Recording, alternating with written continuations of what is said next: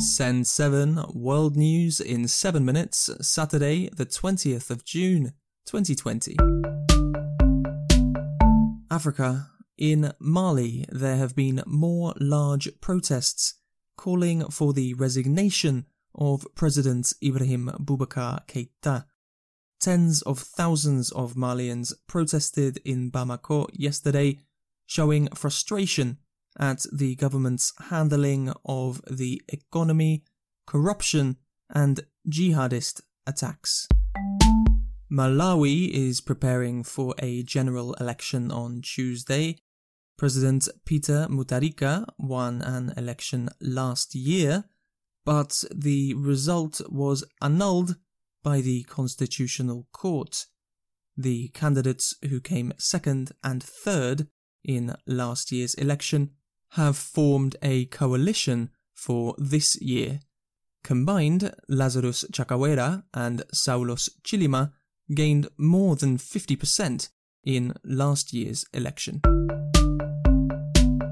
The World Health Organization said yesterday that the coronavirus pandemic is still accelerating. Head of the WHO, Tedros Adhanom, said that 150,000 cases were reported on Wednesday alone, the highest number in one day since the beginning of the pandemic. Adhanom reminded every person in the world that they all have a responsibility to maintain social distancing, wash their hands, and wear masks. The pandemic is accelerating. More than 150,000 new cases of COVID-19 were reported to WHO yesterday, the most in a single day so far. Almost half of those cases were reported from the Americas, with large numbers also being reported from South Asia and the Middle East. The world is in a new and dangerous phase. Many people are understandably fed up with being at home. Countries are understandably eager to open up their societies and economies. But the virus is still spreading fast. Continue maintaining your distance from others. Stay home if you feel sick. Keep covering your nose and mouth when you cough. Wear a mask when appropriate. Keep cleaning your hands. Asia. Iraqi media has claimed that a civilian was killed by a Turkish airstrike. Turkey often attacks the Kurdish PKK group in southeast Turkey and across the border in Iraq. India has accused China of deliberately preparing the attack on Monday that killed 20 Indian soldiers. Reports from India said that China freed 10 captured Indian soldiers on Thursday, but China has denied ever holding Indian soldiers. India and China blame each other for the most serious fighting since a war in 1962. Australian Prime Minister Scott Morrison said yesterday that Australia is under a cyber attack.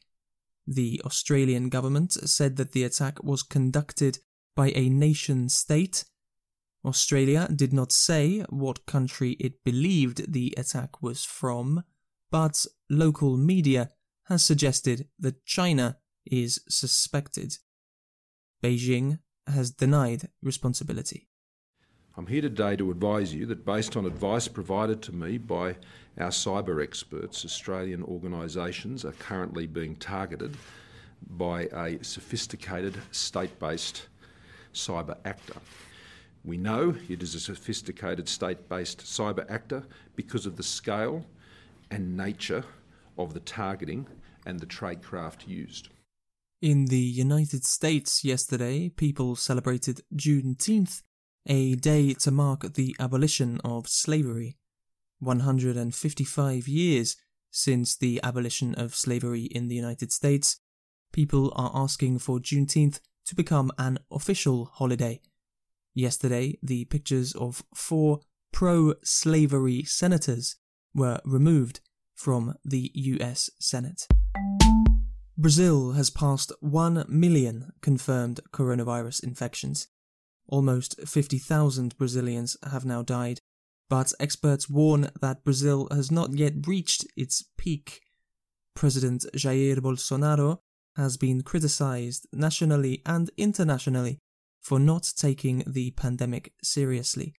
In March, Bolsonaro described COVID-19 as a little flu, and he has always been opposed to lockdowns.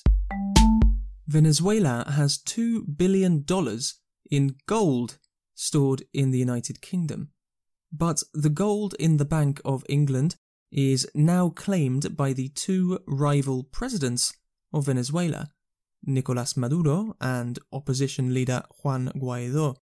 Maduro's government claimed access to the gold recently, but officially the United Kingdom recognizes Juan Guaidó as the president of Venezuela. British courts are expected to make a decision by September. Europe quickly. Hungary's President Viktor Orbán says that the government is preparing the economy for a second wave of coronavirus. The leader of Chechnya, Ramzan Kadyrov, has expressed support for Chechen protesters in France. Belarus President Alexander Lukashenko has claimed to have stopped a revolution backed by foreign powers. Lukashenko has ruled since 1994. International organizations claim that elections in Belarus are not free and fair. And to listeners in the Northern Hemisphere, today is the longest day of the year. And to our listeners in the Southern Hemisphere, today is the shortest day of the year for you. This podcast has now been downloaded 5,000 times by people in over 100 countries. Please send us a message to tell us how life is in your area. Send audio by WhatsApp to +44 73 07 872 842. Thank you for listening to Send 7. I'm Stephen De Vincenzi.